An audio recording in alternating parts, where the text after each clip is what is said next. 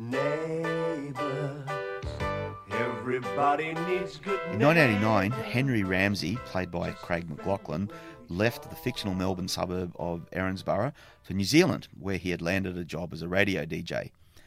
Now, before he left, he was asked if he'd put any savings away for his retirement. If you're a Neighbours fan from this era, you'll know that Henry was working in a somewhat lucrative industry, so I wasn't surprised that he responded, "No, I'm too young to think about retirement." This is a great moment in this show because it brilliantly illustrates a common problem in Australia, a lack of financial literacy. In 1989, Henry, in the show, was 24 years old and he was working as a gardener. So let's think about this for a moment. If Henry was making about $500 a week and he made a minimum contribution to his superannuation, today he would have about $400,000 in his super at the age of 54. And this is assuming that his superannuation was the only long-term financial decision he'd made. Now, many long-time listeners would never have thought that we're going to use an incident like this, based on a soap opera 30 years ago, to illustrate financial literacy. Thanks for sticking with us so far. So let's talk about financial literacy. I'm David Brown. I'm a professor in accounting in the UTS Business School. And on this episode, we're looking at financial literacy and the cost of good financial advice in Australia. Everybody needs good neighbours with a little I'm joined in the studio by Associate Professor Jonathan Tyler from the UTS Business School. Welcome, John. Thank you, David, and thank you for having me on your program. It is a great pleasure. So can we start with the discussion of financial literacy? So often when we talk about financial literacy, it seems a bit like an oxymoron. We've got two quite distinct terms pooled together, and people usually don't connect these two ideas, financial and literacy. So could you talk us through what this actually is? Financial literacy is understanding money. It's as simple as that. It's about knowing that you are spending a certain amount and where the money's coming from and where it's going to. But it also goes back to the Ramsey example of, is it worth saving for superannuation? Should I really be putting my money away? And given that our average listener is probably in their early 20s, we're talking about retirement for them in 50 years' time. We're talking about retirement in 2070. And not surprisingly, it's very hard to think, I need to worry about what's going to happen in 2070. For you and me, we'll be dead. But for them, they'll be going into retirement in their early 70s. Yeah, so what is financial literacy? It's simply understanding about how money works, about risk and return, about compounding interest, about the different kind of investments that we can make. Just a general understanding of how the money system affects me. How would you learn financial literacy? Well, I think there's a number of ways you learn it. You could learn it from your parents. You know, there's a reason why they often say that the first generation makes it, the second generation expands it, and the third generation loses it, because by the time you've got lots of money, that generation probably doesn't worry too much about telling the next generation how to look after it. Okay, so you might learn it from your parents. How else? Well, you can learn it from the financial pages of newspapers, but I wouldn't strongly suggest that you look at the Financial Review and see what's happening in companies. But, you know, in the Sunday newspaper, you get things like the Barefoot Investor, who provides you good advice on situations and answers questions with it. At other levels, you get responses by financial planners who will answer more complicated questions like, if I have this many assets and I have this kind of an income, will I get the pension, and so on with it. So at one level it's quite complex, but at another level it's relatively simple. So I can imagine why young people have some challenges learning financial literacy. So let's think through the options. Learn it via your parents. Do you listen to your parents? Nah. Read a book? Nah. Yeah. Read the Fin Review. Can you imagine, two 19-year-olds go out to a bar on a Friday night. What did you read in the Fin Review today? Well, given that we're talking to a relatively young audience, one of the things that are available these days is a number of apps that can trace where you're spending your money and keep a record of it so that you know at the end of the day.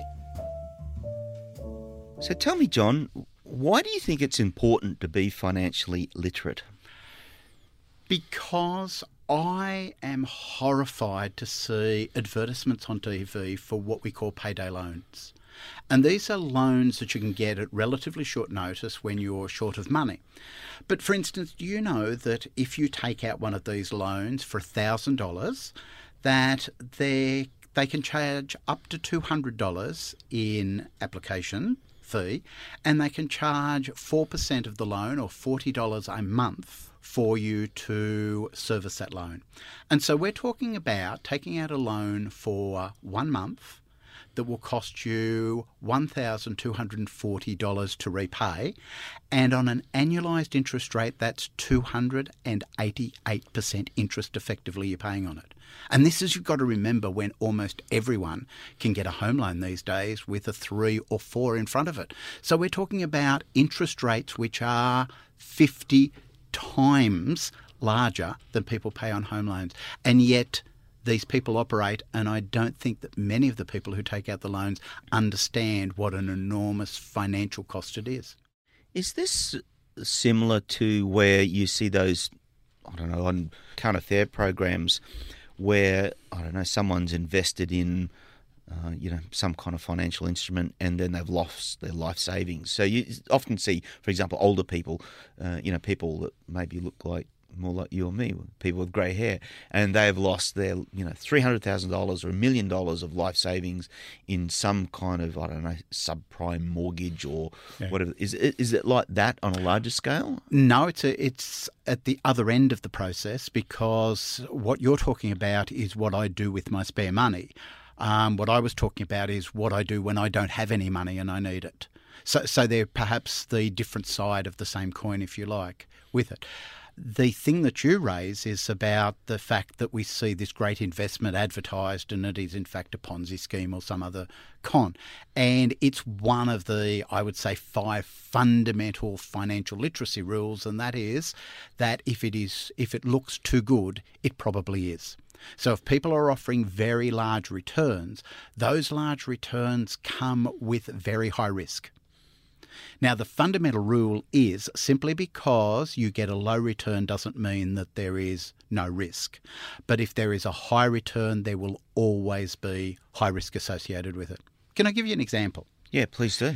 For instance, if we went and played roulette, we could put $1 on just one of the squares. And so roulette is a gambling game. Yes, right? It is a gambling game. Yes, you find it in casinos, and it is legal for adults. So anyone who is under 18, please ignore this. You put your wager on just one square. You have a 27 in 1,000 chance of that coming up as a winner. So it's a high risk, but if it comes up as a winner, you get 35 times what you put on. So for your $1 down, you get $35, $36 return, and I don't want people who are experts phoning in and telling us that I got my numbers wrong, but this is approximate. While, of course, you can take a low-risk investment of putting it on odds or evens or black or red. I'm not sure. See, it just shows my lack of knowledge. Where you have a 50% chance of winning, but also a 50% chance of doubling your money. And so low risk, low return. So there's a relation between risk and return. And while it may be acceptable for a young person to take some of their investments and put it in a relatively high risk, high growth superannuation, as you talked about at the beginning, it's probably not worth older people doing that because they don't have the chance to recover and get their money back. So 2 fundamental rules with that, risk and return, and the idea of not investing all of your investments into one area. Don't put all of your eggs into one basket.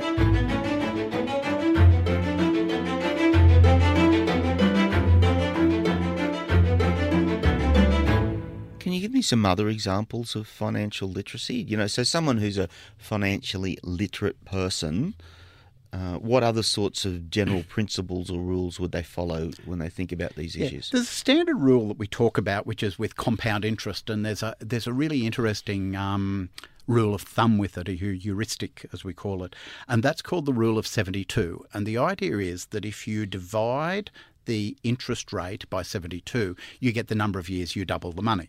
So, for instance, if you are getting 10% return, you'll double your money in 7.2 years. If you're getting 2% return, it'll take you 36 years to get your money back. As Albert Einstein said, that compound interest is the eighth wonder of the world. He who understands it makes money with it. He who doesn't loses. Yeah, that's very interesting. So the sorts of things that you've been talking about, the decisions that people might make on a daily basis are really informed then by their level of financial literacy. Whether you invest in, a financial instrument that's been advertised on the television, or whether you take a payday loan, these are all day-to-day decisions that someone who is financially literate presumably is going to come out on the right side of. Hopefully people will come out on the right side of that. And it's relatively easy for you and me, being accountants, to sort of think, well, this is common sense. Of course, people understand it, but it's not necessarily common sense. Okay. Most of us these days know that we should wash our hands after various things that we engage in, not to spread germs with it. But of course, 100 years ago, this wasn't common sense, and not even common sense for people in the medical area with it. So we have to be really careful in going, well, surely everyone understands this, because there are people out there who are very, very happy to exploit the non-understanding. So is Australia a very financially literate country, do you think? We're reasonable. When we look at world averages, we're not too bad. But I think there has been a fundamental move. Let me give you an example, and you were talking about television before. In the early 1970s, there was a television program on the ABC called Bellbird. Now, none of our listeners will understand this. They'll have to ask their grandparents what it is. But it was at a time when pollution was starting to become an issue. And some of the young people in the town decided that the river was too polluted, or the creek was too polluted. And so they needed to get a sample, and they needed to get it tested. And who did they get to verify that they took this sample from a particular area in the river? They got their local bank manager. Not their local police officer, not their local accounting professor, not their local clergyman or whatever. They got their local bank manager. And in that sense, in Australia, we didn't have to worry about financial literacy, because we were able to go to the bank and we knew that the bank would do the right thing by us. So just so I've got this clear, a banker was perceived as being someone trustworthy, morally upright, could audit results legitimately. May I go further than that? They were seen as being the most trustworthy, the most upright in the community. Today, the government is releasing the final report of the Royal Commission into misconduct in the banking, superannuation and financial services industry. It's a scathing assessment of conduct driven by greed and behaviour that was in breach of existing law and fell well below community expectations. As you move forward, you've got to remember that what happened in Australia with the floating of the Australian dollar was the access to international monetary markets. And what happened was that banks in Australia offered overseas currency denominated loans. So effectively you could borrow $100,000. And the interest rates were substantially lower. And this looked to make absolute sense. Why would you borrow 100,000 Australian dollars, and let's assume that they were parity at that stage, why would you borrow 100,000 Australian dollars and pay 10% interest on it when you could borrow 100,000 American dollars and pay 5% interest? It seems like a no-brainer. What about exchange rates? Well, of course, that's what was forgotten. Nobody tended to mention to the person who was financially illiterate, because they were relying on somebody that they trusted, nobody thought to mention about the exchange rate risk. And so what happened was the Australian dollar fell, and instead of them owing 100,000 Australian dollars, which was equal originally to 100,000 US dollars, they ended up owing 130,000. So the 5% interest rate started to look very poor when you took into account the exchange risk. But of course, you mention exchange risk because you're a boring accountant. You understand about exchange risk. But many people don't. Except, of course, when we travel, and we understand that if we put something on our credit card that is denominated in one currency, an overseas currency, that we will be paying a different amount of Australian dollars for it. I must actually add, there are non-boring accountants. My co-host Nicole is definitely a non-boring accountant.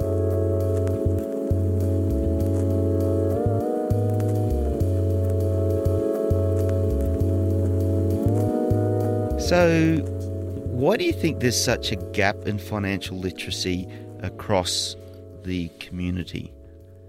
So, clearly people who've done very well in life, some of it's luck, but some of it is financial literacy. And then we've got people who clearly have not been able to manage their money very effectively. Why is there such a gap?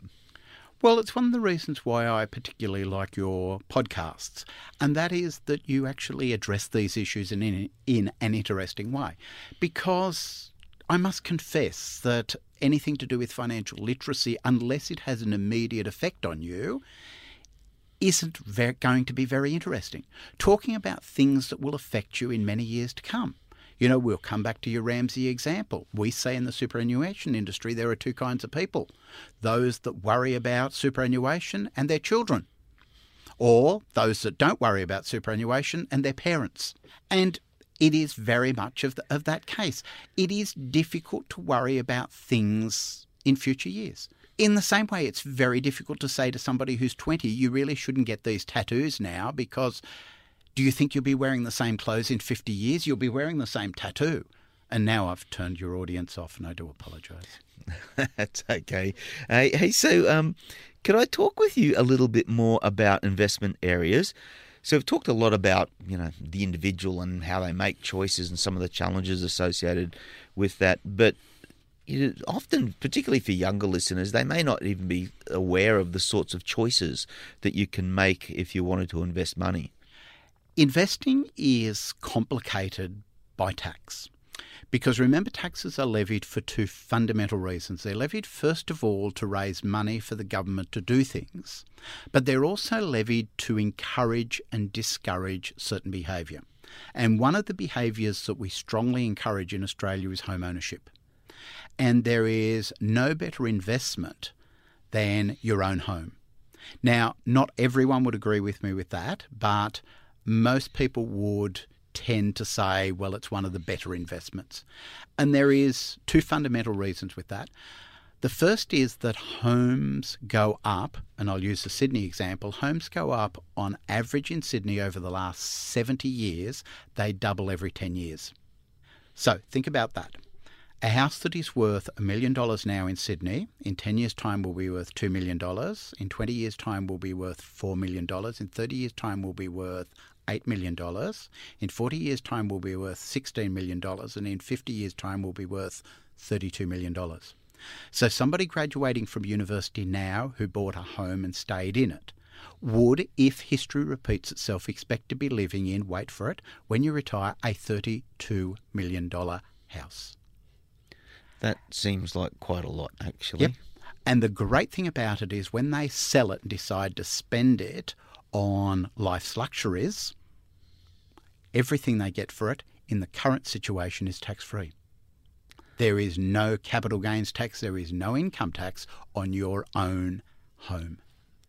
So that's why you're saying taxation is important in terms of investment, because it can have a fundamental influence on what kind of return you're going to get over time. Yep. So owning your own home is one really good example.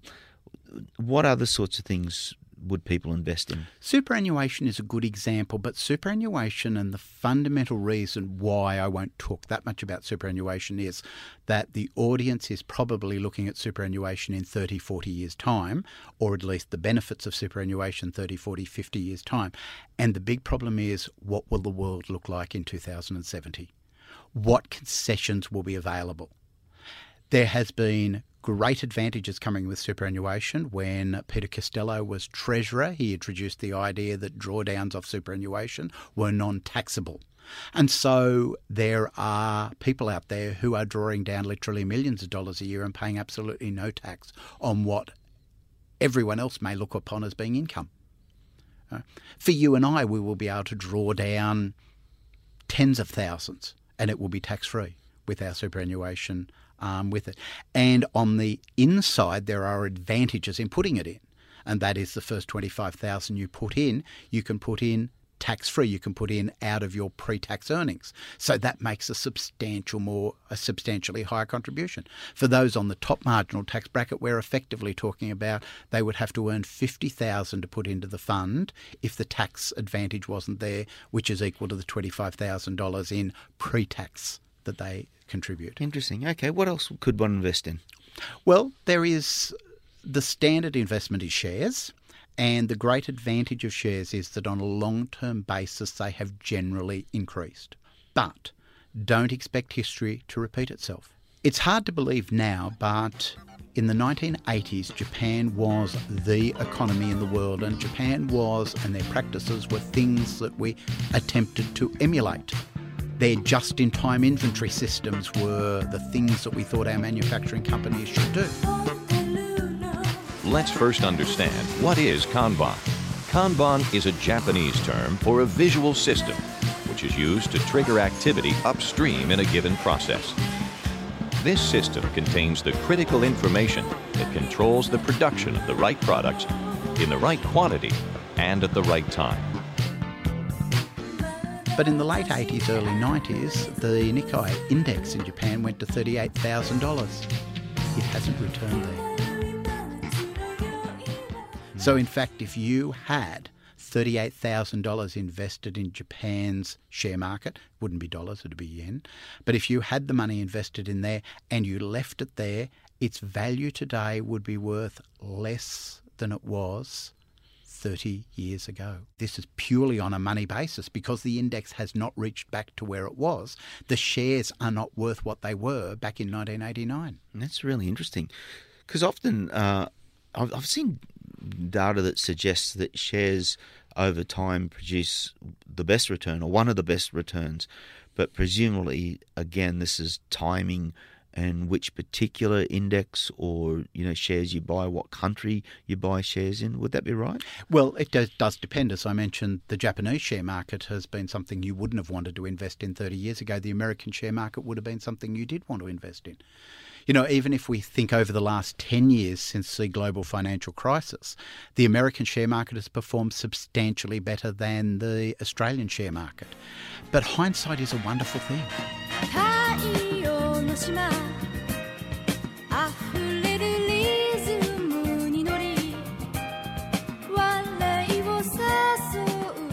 John, you've painted a picture of lots of people not perhaps having the kind of financial literacy required to make good decisions. There's lots of opportunity for investment, some of which are really quite complex by the sound of it, particularly when we start to take into account taxation. Where does the normal person go to get advice over such issues? Generally, people will go, especially when we're talking about superannuation, to financial planners.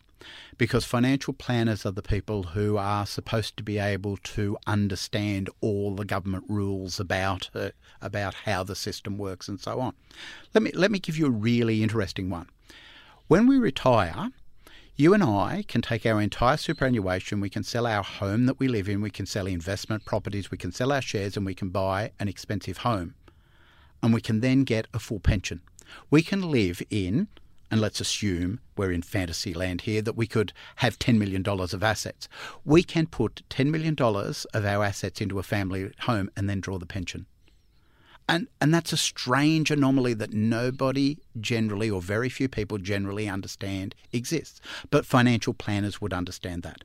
One of the issues, of course, we've had in the financial planning industry is the advice I am giving you the best advice for you, or is it the best advice for me? And we've seen this come up time and again in the Banking Royal Commission, in other ways as well, in the idea that if there is a financial incentive for me to recommend product A rather than product B, and product B is slightly better than product A, will I be tempted to recommend product A because I am better off by recommending product A to you? Oh, no. Now you've made it more complicated. So I'm just thinking, great, let me just go outsource this to someone who knows what they're doing, and then I can just get on with doing far more interesting things than dealing with my financial literacy. And now you're saying even when you go and see a financial planner, there are challenges. I wonder, how do we deal with this? I don't know, it comes back to the bank manager thing. You know, let's be truthful. The bank manager in the 1960s and 70s were obviously working for a bank that pushed their product. I don't think any bank manager would have said to you, hey, David, why don't you invest in my competitor across the street because their interest rates are slightly higher than mine. So let's not fool ourselves that there was once a wonderful world in which there was no self-interest and we were only ever interested in what the client did or the customer point of view, and now we're in a world where everyone's just trying to rip us off. I think it's important to be aware, though, that other people will have incentives. And if you go into it in that way, then perhaps you are going to be better informed in understanding what the process is. That brings us to the close of this episode of Think Business Futures. Think Business Futures is recorded on the lands of the Gadigal people of the Eora Nation. We'd like to pay our respects to elders past, present, and emerging.